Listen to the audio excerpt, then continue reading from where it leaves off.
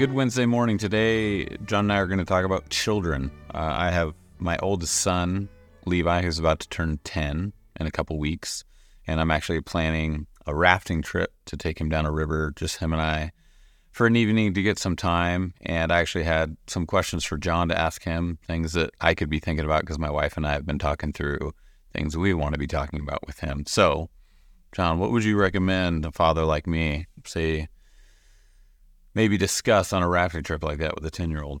Yeah, you've got to have ways to set it up. We're all so embarrassed to talk about it. They talk amongst themselves. I mean, how much of your sex education came from your peer group? All of it. So at some point, on a rafting trip, you're looking first of all for reality. Well, you see it around you and you can talk about that. And you say, there's one bit of reality that I have to talk to you if I'm going to be a good dad. And it's a bit embarrassing for you and it's not easy for me, but we need to do it. And you've got to talk about sexuality and all that flows from it. And the 4 levels of happiness approach works, you see. They are currently approaching sexuality as though they were just animals. And animals do it in public without any problem. They're driven by instincts, nothing else. And when the cow's on heat, she'll go looking for a bull, and the bull will be smelling her out. And that's across the board, but not with us in the same way. Now, Levi hasn't yet started looking at girls, I don't suppose, because as puberty, no. Well, so the first thing you have to talk about is the next little while is not easy. I didn't realize till my wife told me, for instance, that almost all girls hate their bodies when they're approaching puberty and when they start menstruating. Very difficult. I had never thought about that. You know, we look at them and think how wonderful they are, and they hate their bodies. I mean, anorexia is a body hatred disease, and it's dominantly female.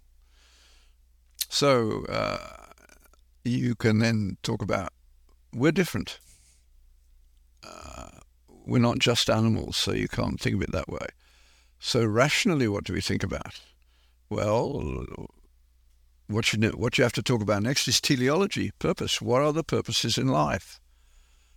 And he will have his ambitions. And then you can ask, well, how's sex going to fit into that? If sex's primary function is to produce the next generation, that's the biological function. And we're destroying ourselves around the Western world at the moment. There's hardly a country that has a birth rate that will support the future. It's 2.1 babies per marriage. Now, Christians are going to win on this deal. We will become a larger and larger proportion of the population, but we've got to educate ourselves. The ones who will be a significant voting bloc by 2050 are Orthodox Jews, because they're having an average of 8. That's going to make a big difference to the politics of America. But so you can start off in a very practical sort of way. Now, you could say that sex is very exciting, and the excitement is very short-lived.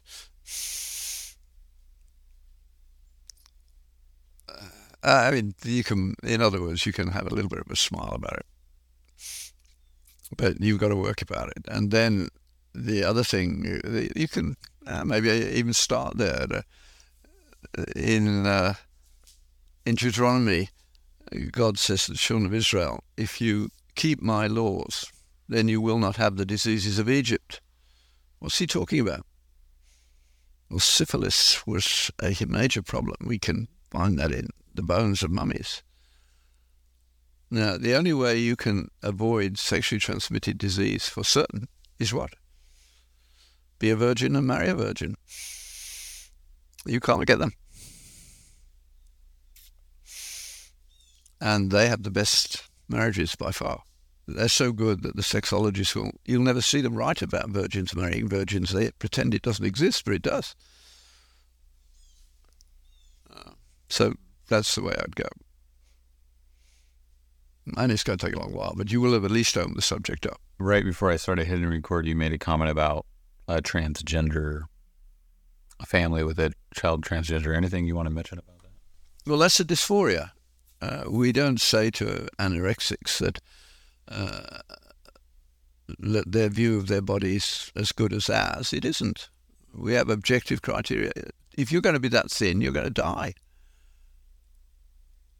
Now, if you have sex without any concern as to who you're having sex with, you are going to get sexually transmitted disease with its consequences.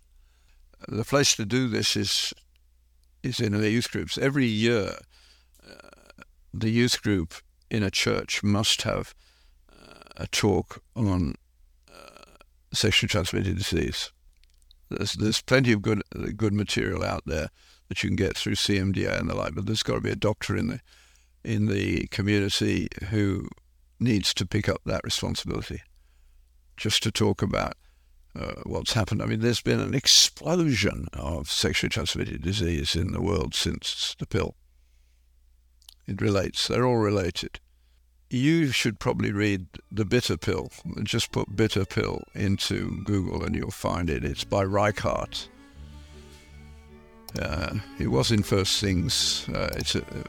It's the first economic analysis of contraception that I found.